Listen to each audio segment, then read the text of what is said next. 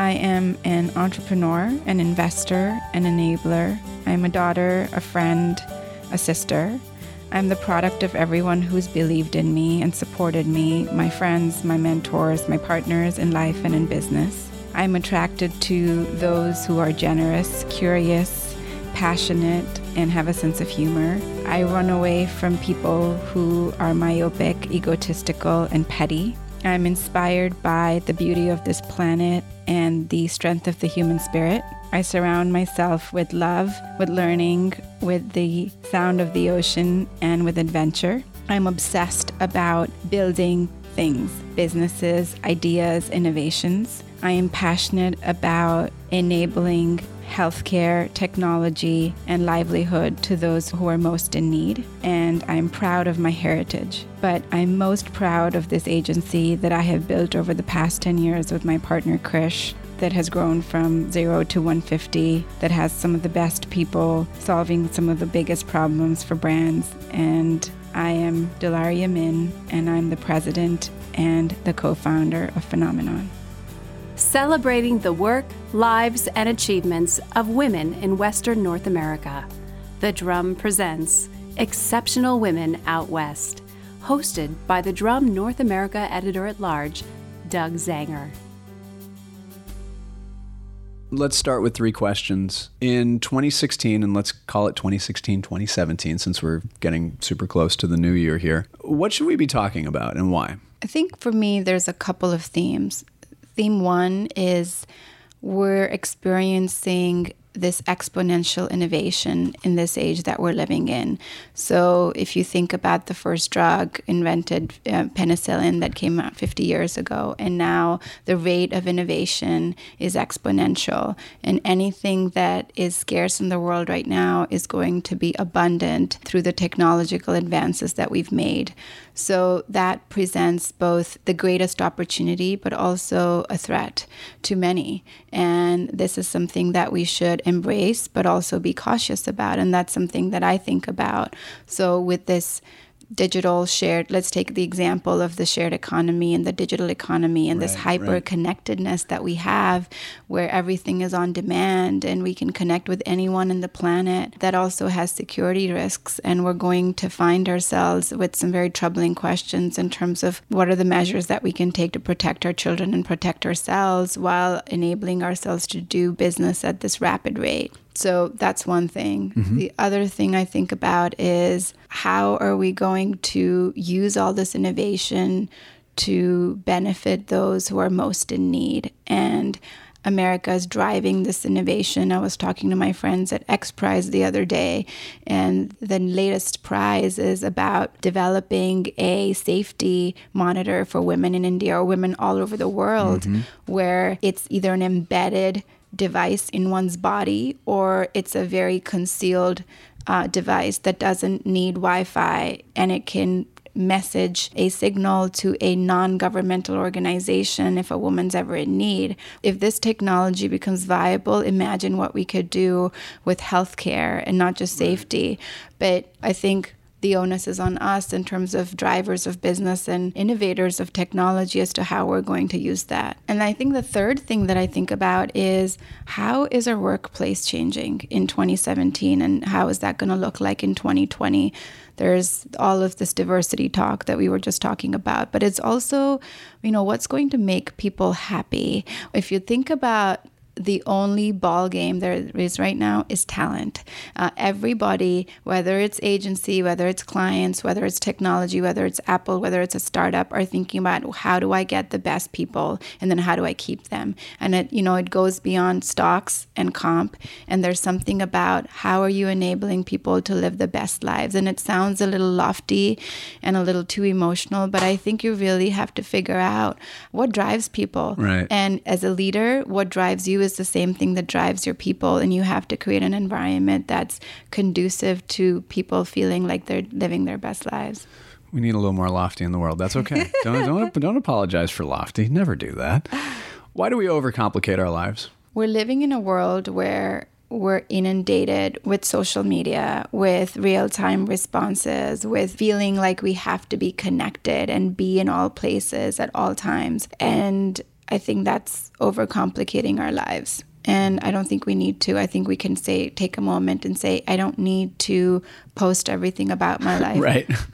There's my brunch in Los Feliz. Yes. Yeah, on Instagram. Right. And we don't have to be answering to clients at 11 p.m. unless it's a bona fide emergency. And we don't always have to be connected. I think it's good to be quiet, good to take some time off and not log into all your social channels every day. I think that's what's complicating lives, and it's taking away from true meaningful thought. And if you think about, the way that innovation came about prior to the last 20 years, it was long format, it was quiet, it was introspective, it was observation. It wasn't about being connected and constantly communicating that. That's an excellent point. So patience is actually truly a virtue. Mm-hmm. And we don't know how to do you think we even know how to do that anymore? Patience? No, and I think it's going to be a real problem for our children. True. In their love lives, in their careers, and in the way that they're going to expect results. And I think we're already seeing that with younger people and the way they're very apt to seek constant feedback and how they're doing and seeking a purpose and, jumping jobs. And we see these, and I hate to compartmentalize that as a millennial problem. I think it's the way that we're training and teaching kids to behave a certain way. Right. That's a great point. What's the most important decision that people can make, and we'll take it one step further, that women can make in their careers? And why is that? I think a lot of women give up sooner than they should because they think that they want a certain life. My recommendation would be, don't take your foot off the pedal until the very last minute. Don't quit your job unless you are completely convinced that you have a child who you need to stay home with. Don't plan that 5 years in advance and not raise your hand for the promotion. Don't not take up the opportunity to work somewhere because you think that you're not going to be able to find the right partner. I mean, these are issues that women deal with all the time. Mm-hmm. They don't want to go to China and take that fantastic job at the new agency because they think, well, I'm 32 and I need to get married. Things are going to work out in your life. I think you have to keep pursuing that opportunity. Right. And you'll figure out the answers, and they're not all going to be right in front of you. The answers are usually, unless it's math, the answers are usually never right in front of you. Yeah. What about just people in general? You've talked specifically about women, but what about, because you're very supportive of families, mm-hmm. What about men as well? I think for us to truly have a diverse workforce, I think we have to support families, not just the women who work for us or work with us, but also the men who work for us and with us. And if families thrive, then everybody thrives. And my 2 cents for a man would be, because I know that I get a lot of support at home from my partner. And if he didn't support me every day when I went home, I don't think I could come back and do this. So for every woman, it takes a man, and for every man, it takes a woman. It is truly symbiotic. It is truly a unit, and you need that partner, whether a man or woman, to support you. And you need people around you at work, bosses, subordinates. I think it's so trite to say that, but it takes a village mm-hmm. to bring about a change in how we work and who are we going to work with. Let's go to the must list. What is a must do?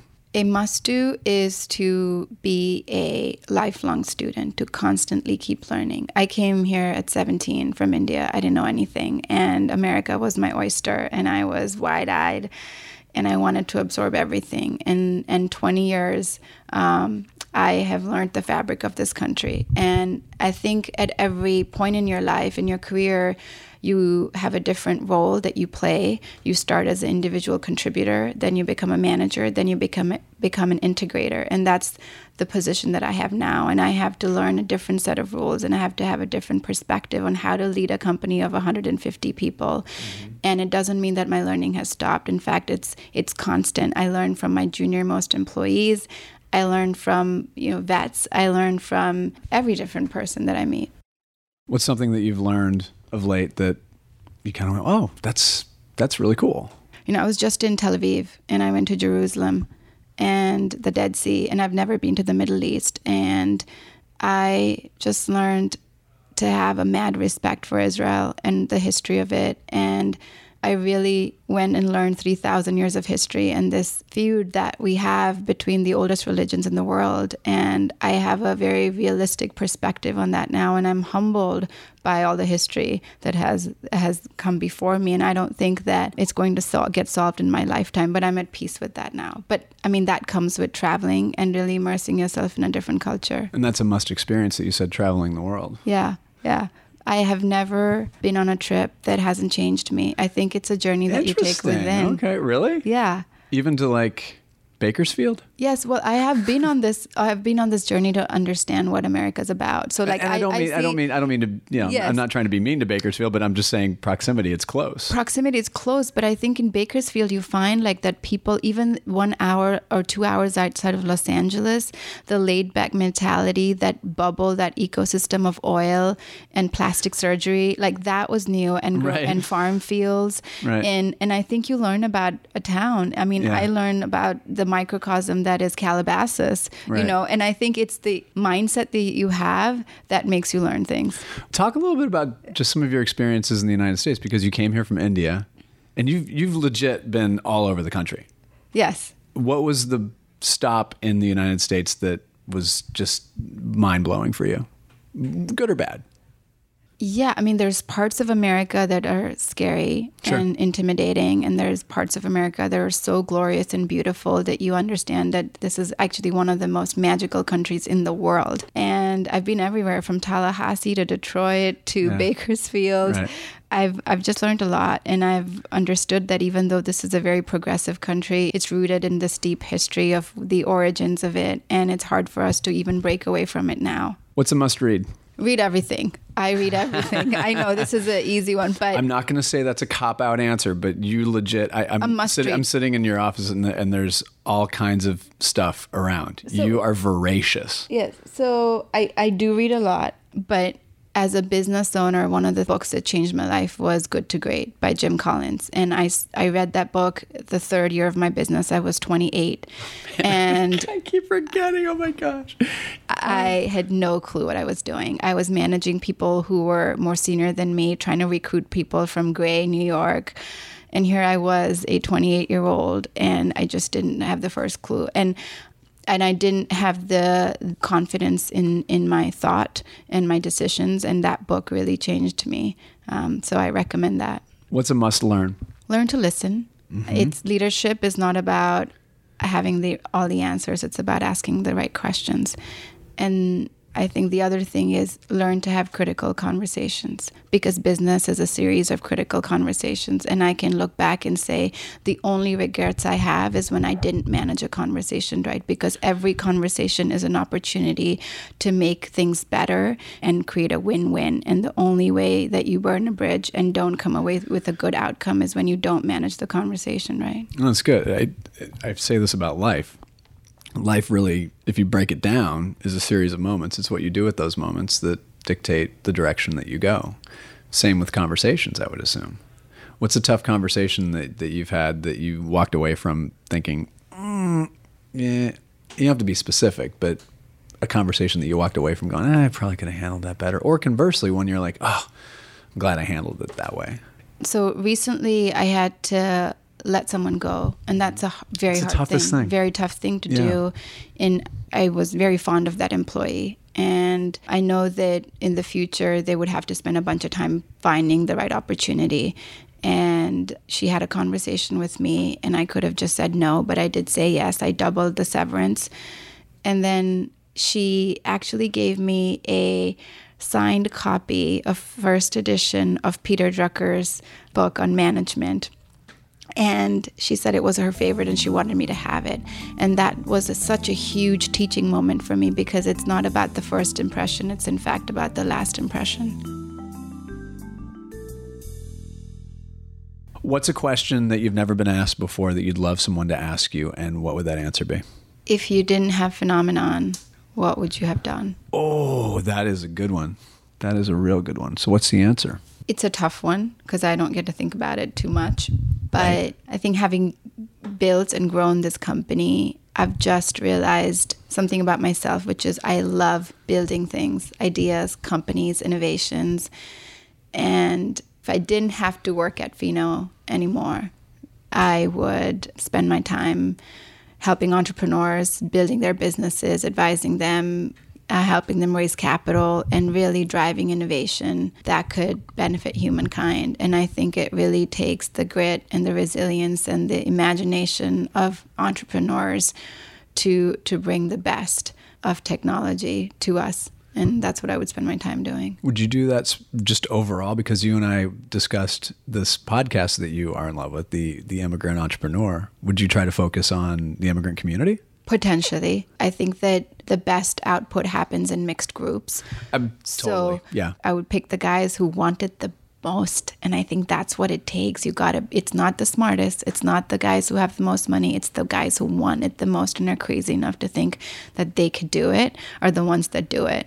And I actually work with a lot of entrepreneurs. I advise them. And that's what I want to spend my life doing. Here's where I compliment you. There are a few things about you that are beyond just impressive. Number one, you started this company at what, 25? Mm-hmm. Age 25? Mm-hmm. Yes. In Los Angeles. Yes. So not necessarily, you're not starting, I don't want to go back to Bakersfield. I don't want to, it's Bakersfield if you're listening, I'm sorry. You didn't start it in a small town. You didn't start it in a smaller city. You did this in Los Angeles. So that's number one. Number two, I love the fact that you are proud of your heritage and where you came from, but it doesn't necessarily define you, if you know what I mean, mm-hmm. if that makes sense. 3, you are fiercely independent as a person, therefore that carries over into fierce independence at the agency, which I greatly appreciate.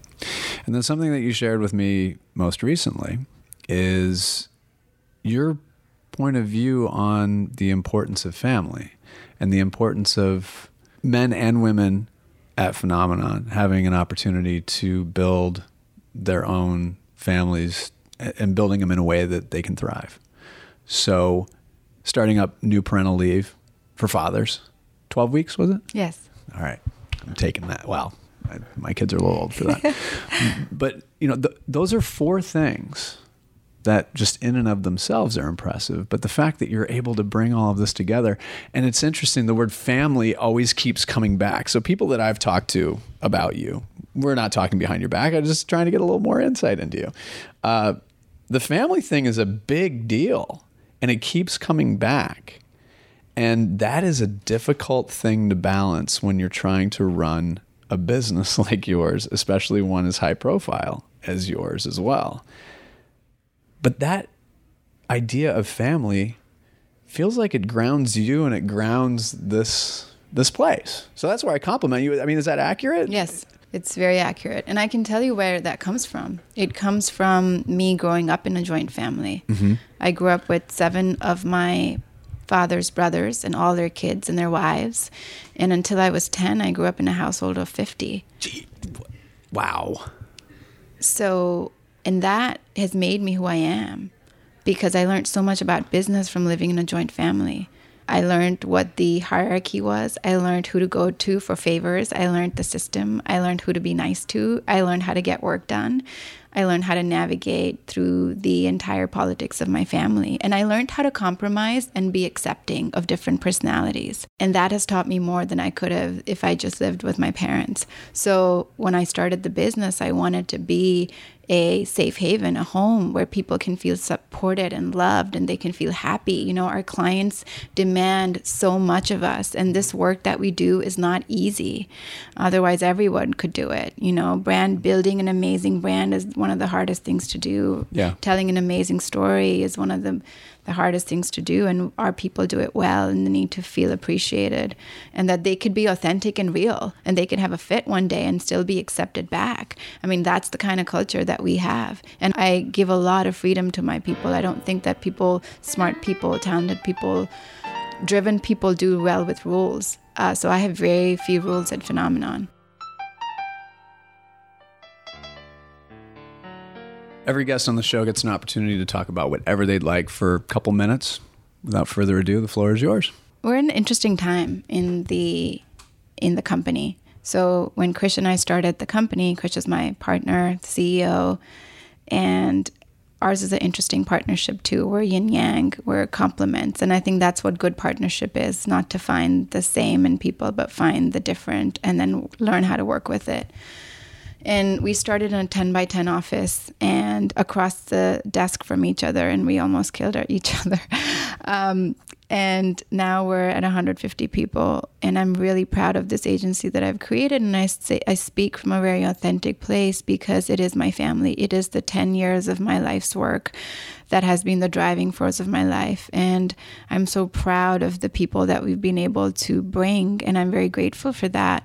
We have 51% women in this agency at all levels, starting with me in creative, in planning, in ops. And I think that's what makes a good company. I'm very proud of the clients that we have and the work that we do. And people ask me oftentimes, like, what was the genesis of Phenomenon? What's the vision for it? And the genesis was we found a white space between corporate strategy and marketing communication. And Krish and I said, well, there's all these management consultancies, and then there's the creative agencies, and then there's the design firms, and then there's the planning firms. And why couldn't we work more upstream with the stakeholders and the businesses themselves, and really think not in communication and marketing terms, but really what are the drivers that are going to change your business, and really think about solving a business problem through bringing about innovation in product and service. And that's been our true mission for the past 10 years. And I think that that's why we've succeeded without a lot of press, because we've really just striven to solve the business problem. And I say that about us because I think that that's where the industry will go, in terms of, and we're already seeing that with Deloitte and BCG trying out new models, buying up agencies. It's going to be a more consultative, business-oriented approach with a creative solve. Much like the must list, we like to end with a little more advice for people listening. What would be your last word to wrap up the show? I have a 6P model that I follow. I made it up. I don't know how good it is, but it's worked for me, so I'll tell you about it. Go for it. Okay. The first is purpose. Find the purpose of your life. What's your legacy? What is it that's going to make you happy? What is it that you will regret if you don't pursue? And that's the purpose. And then once you have that, picturize it. I'm a visual person. I just want to paint that picture. I can imagine myself, 20 years ago, I imagined myself behind a white desk running a company. And here I am. And it's a very powerful tool. The third is plan for it. Figure out who's going to be on your team. Figure out the logistics of building that. The fourth is persist at it. Keep at it. Don't give up no matter what. Don't chase old horses, but don't give up too soon. The fifth one is principles. So along the way, you're going to find a lot of challenges, but you have to act with your values and your integrity. Otherwise, you're not going to enjoy it. And then the last one is play, like have fun with it. And it's about people tell you this all the time, and I believe in it. If I had spent the last 20 years not enjoying my life because I was struggling to build a business, it wouldn't have been worth it. Always a pleasure coming to Los Angeles and Bakersfield. And always a pleasure seeing you. Thank you so much for taking the time. Best wishes for continued success. Thanks, Doug. Always a pleasure talking with you.